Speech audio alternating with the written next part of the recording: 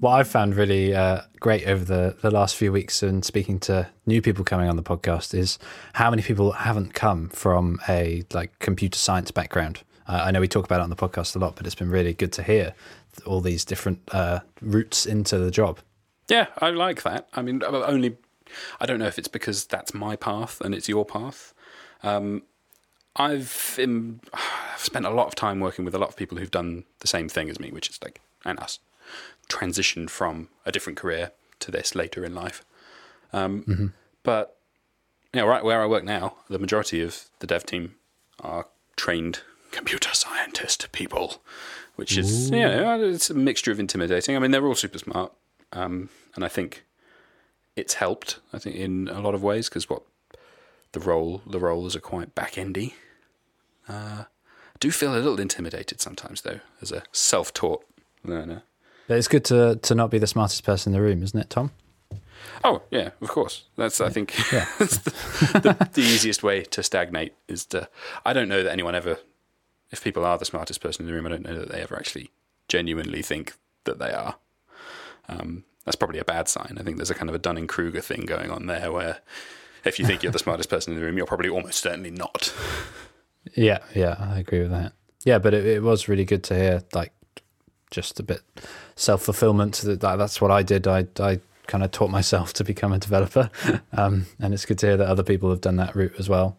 The majority of people I know as well have like self-taught and essentially just gone on some tutorials online and then voila, you got a job in tech. Obviously, there's a lot more to it than that, but yeah. There's the dream that is peddled, and then there's the reality. But it's become an established path now, hasn't it? Whereas I don't necessarily know that it was 10, 20 years ago. I couldn't say because I don't know if you could say either, because how long have we been in this career? We can't look at the difference, but from like the outside perspective and from speaking to people who have been in their career a bit longer, it seems like it's the feeling of it just seems like it used to be that you had to have a computer science degree before you would get a job in tech. And I suppose you see it in like a lot of like old school hiring. People may not even look at CVs that don't have a computer science degree on. Yeah, I mean, I've never come across that, but then also I may never have got to the top of the pile for interviews when I've applied for places and not had it. So that could or perhaps you're subconsciously choosing places that don't have that sort of vibe. Yeah, I would hope so, to be honest. I don't like the concept of gatekeeping, and I think that's something that I see a lot in the, like, certainly if you browse Twitter and if you're looking at like hiring topics, the message is overwhelmingly positive. Everyone, we've said a lot of times that it's a really friendly industry to be in. It's a really inviting industry in a lot of ways. But there are the isolated bad actors here and there that are quite, I don't know, they seem protective of what they've got, is the vibe I get. But you do see people saying, HTML isn't a programming language, for instance, and all this kind of stuff. Because it's not. Yeah. It's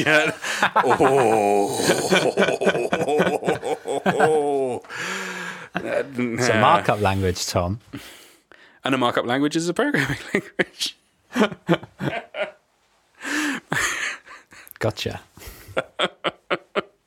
But yeah, the message that even whether it's right or wrong, saying it is belittling to people who are starting out and looking at HTML and CSS. You see it a lot, particularly with front-end technologies, because certain, I'm going to say back-end as if it's a bad thing, but back-end developers haven't learned the nuances of front-end, or last touched it in the 90s when you literally could learn it all in a couple of weeks and like hold the entirety of HTML and CSS in your head. You can't do that anymore. No one person can understand it all. It's grown so much, and there's so much nuance and complexity.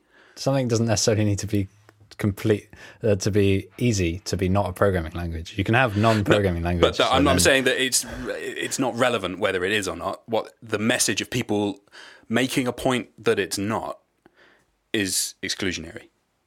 I see. And so it's the reason that they're saying it rather than what they're actually saying. So the reason they're saying it is, the thing I do is a lot harder than the thing you do. Exactly. That's it. Yeah. Okay. And So it's not really about whether it's a programming language or not. Yeah. The point being, if you're writing HTML and CSS and doing nothing else, but you're really good at that, you are a developer. You're a software engineer. You're working really hard, and you're doing good work. You're not any less skilled or any less of an engineer, in air quotes, than someone who works solely on back end technologies. No, I do agree with that. Yeah. And there's a lot. I've never once seen that. I've seen lots of people say convincing things on either side of whether it is a programming language or not.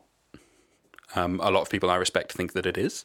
A lot of people I respect think that it isn't. But the ones that are very outspoken about the fact that it's not, there's always an element of nastiness in there, in my experience, in that just the message and the way that it's put across. Yeah, maybe we should bring this conversation back around to where we want it to be, because it sounds like, listener, the question is not, is HTML a programming language?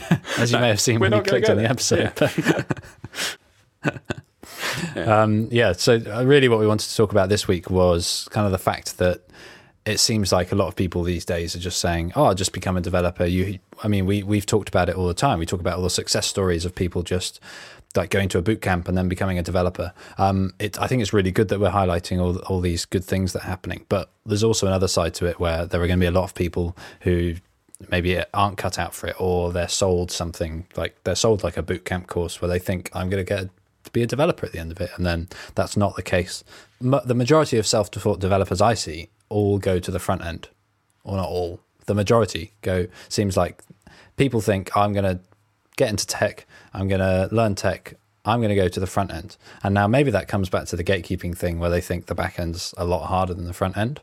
I'm not sure, but that seems like that's essentially the easy way in. Yeah, I wonder if that's changing now, though, because if you'd asked me 3 years ago, like, do most people start front or back if they're self-taught? I would say, yeah, they will all gravitate towards the front end. I don't know that that's true anymore. Like the trend I'm seeing lately, there's a growing frustration with the complexity and not necessarily, I don't know if complexity is the right word, but the unpredictability of front-end tooling. The general narrative throughout my whole career has been it's getting more and more easy to do front-end development than it was, and I wish I was starting to learn now, because what a fantastic time it is to learn how to do this, because there's so many more resources, so many more things are standardized. But I mean, as you've recently tried out front-end for the first time, how did you find it? Was it easy? Was it consistent? Was it logical? No, I much prefer the keep with the so-called programming languages and like the Python scripts and that sort of stuff. That's where I'm much happier. I found anything, like you touch one thing in CSS and the whole thing comes crumbling down. I've not got time for that. Yeah, none of it makes sense. At least in Python, you do one thing and the next thing happens. With CSS, you kind of do one thing and then 100 different things happen. Yeah, it's more like the web of complexity is greater almost in the front end now. And I think there is a new narrative being written that, I mean, particularly around the JavaScript ecosystem, it's very confusing and very hard to get started with. And yeah, a part of that is the immaturity of the ecosystem and the illogicalness of some behaviors, like trying to get started with Node and Node modules and trying to find some kind of consistent, like just to get a tutorial and follow it and it run the same as it ran on someone else's machine is still hard, particularly if you're new and you're not familiar with the weirdnesses of different Node versions, and maybe you don't have NVM installed and you've got there's like a lot of ways it can go wrong that are all very small but make life hard for people. Now, we were talking about gatekeeping earlier. And now you're saying the front end's hard. I'm saying, yeah, I hope, because I've publicly tied my flag to the mast of being against gatekeeping, that people aren't going to think that that's what I'm saying. And it absolutely isn't.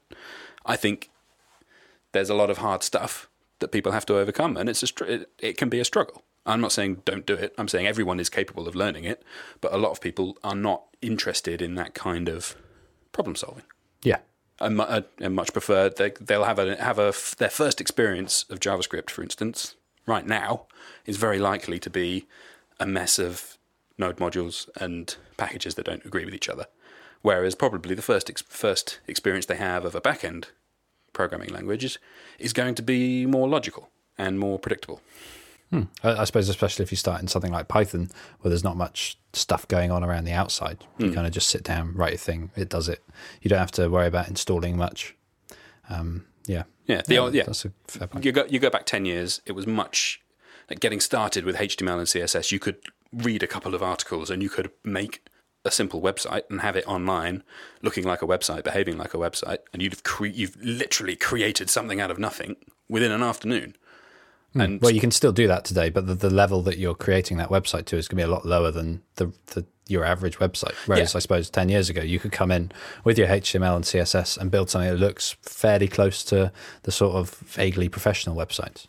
Yeah, and I think you can still do that now, but the momentum of tutorials and like the places you're going to go and to learn how to do this are likely to be talking about the much more complicated tooling landscape and all the stuff around the coding that isn't actually the coding, but is like you need a programmer's brain to unpick it. And learning that is tough. We really have gone off piste a bit, haven't we? But the gist of the question is is it still good advice to tell someone to become a developer? What are we going to say, Tom? We're going to say yes, become a developer. That's good advice. Have you ever been on the UKPF Reddit or the FIRE Reddit? Do you know what they are? Is one of them the UK Police Force and the other the Fire Brigade? No. I don't know what they are. UKPF is personal finance and UK focused because that's where we are and that's what I look at. And FIRE is, I think it stands for Financial Independence Retire Early. It's like a movement of people who like reduce their living costs and try and save up a lump sum early on in their careers. And anyway, these Reddits are about personal finance, and they're full of people coming with questions like, at the start of they've just come out of university, they've started to realise, maybe pensions are a thing I have to think about. I think it appeals to a certain type of person, these kind of Reddits. Yeah. And a lot of people say, what should I do to maximise my career, maximise my earnings in my career early on?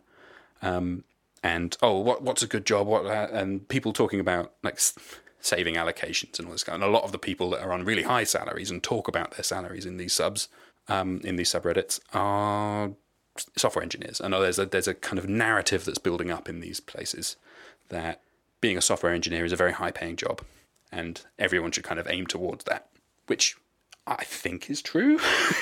But it's also sold as kind of a fairly easy to get. I mean, we try to sell that dream, don't we? That it's if you try hard enough, it is a job that you can kind of, without having to go to a university or anything, you can get a job through your own hard work. Yeah, I think it's the meritocracy of it is appealing to a lot of people, and that gets distorted slightly into being like it's not like the competing higher paying industries like being a lawyer or being a doctor are quite heavily regulated. You need quite a lot of qualifications and a lot of training to do it.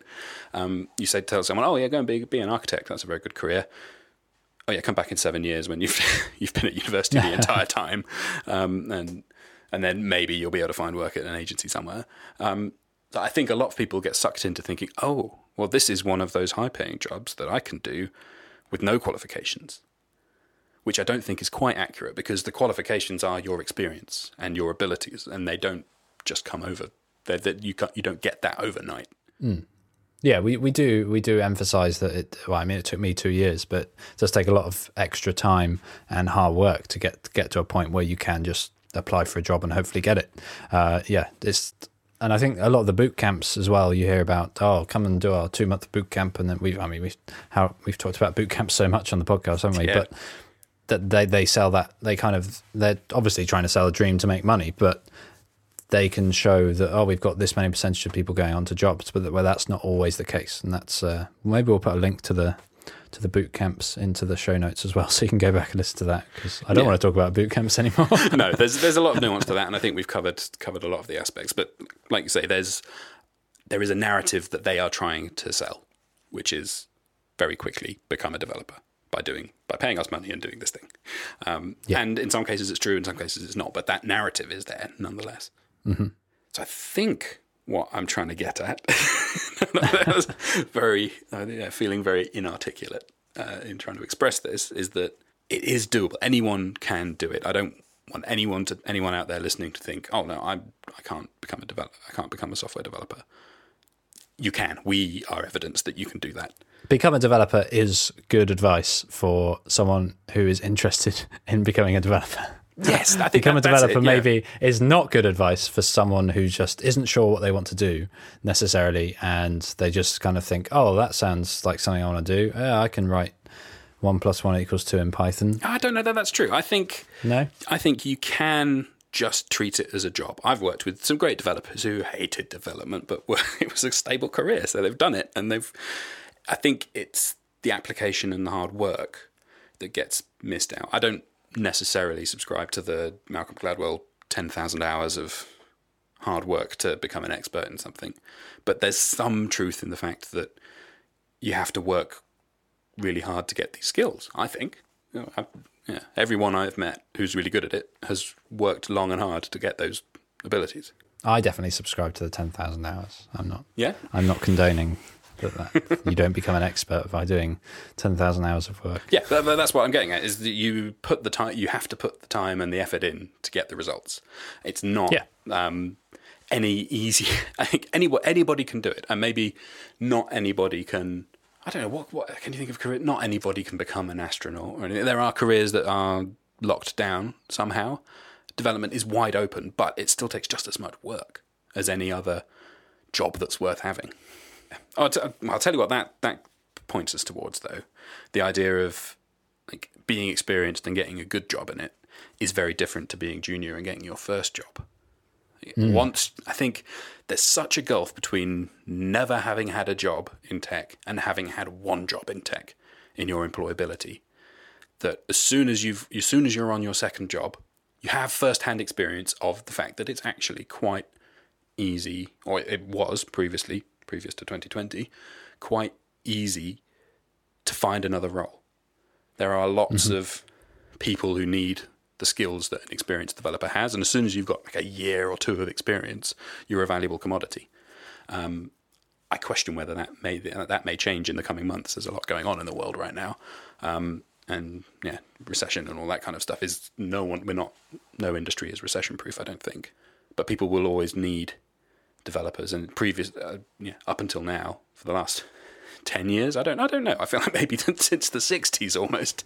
If you're good at computers, you'll be able to find a job somehow, and it will be a good job. Yeah. You won't have to struggle. But I wonder if that means that people who are on their second job or their third or their fourth or their fifth, whose most recent experience is, it was really easy. I had my pick of employers. I got to choose where I wanted to work based on all the factors that were important to me. That's different to someone looking for their very first one when they're competing against literally everybody else who thinks that it might be a good idea to get a programming job. Yeah, so it's kind of a saturated market, essentially. It is at that very first level. Because there's the myth out there, or this story that it's easy to do and anyone can do it. I think there's by the very nature of that, there are a lot of people trying to get into it. So it's very, very, very competitive at that very first stage. But then, perhaps because it's so competitive there and so few people get their first job, once you've got that, things become much easier. So you were kind of saying there maybe there aren't enough junior roles at the moment, or there aren't enough people looking for juniors for the amount of people that are applying for the roles? That might be true. And it's going to become, now that there are everyone's going remote, I think remote opportunities are going to be more common, regardless of what happens in the world. I think remote has been proven as, if not ideal, it's workable. So why not? and all the reasons that remote was good prior to 2020 are still true. You have such a wider pool of candidates to choose from. You can get the best people for the right position, regardless of geography. The salary implications of that are useful for both the people applying for jobs and the people offering the jobs. It's actually much less appealing to hire a junior developer if you're a remote company. Oh, really?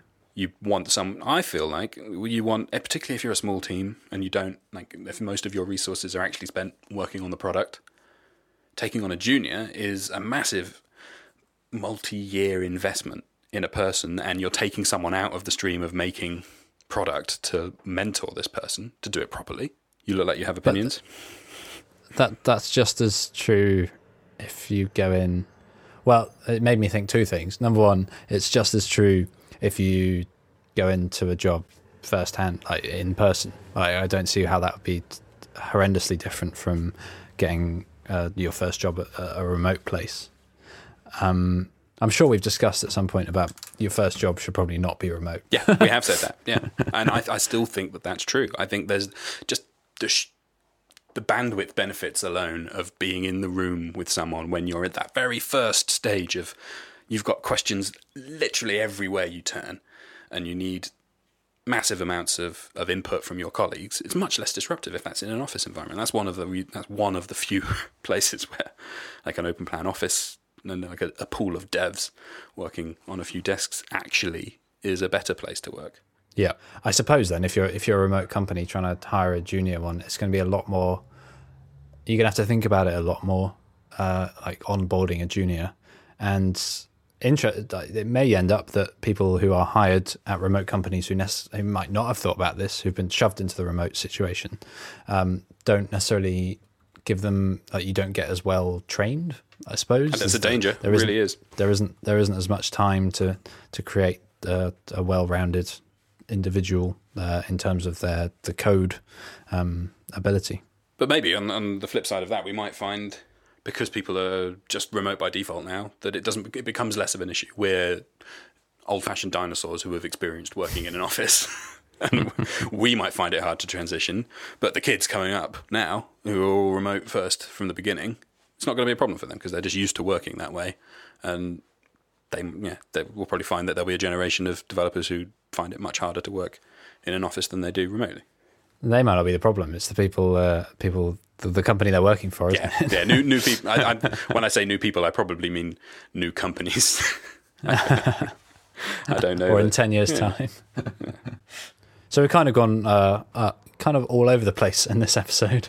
We've talked about lots of different things, but it is an interesting question.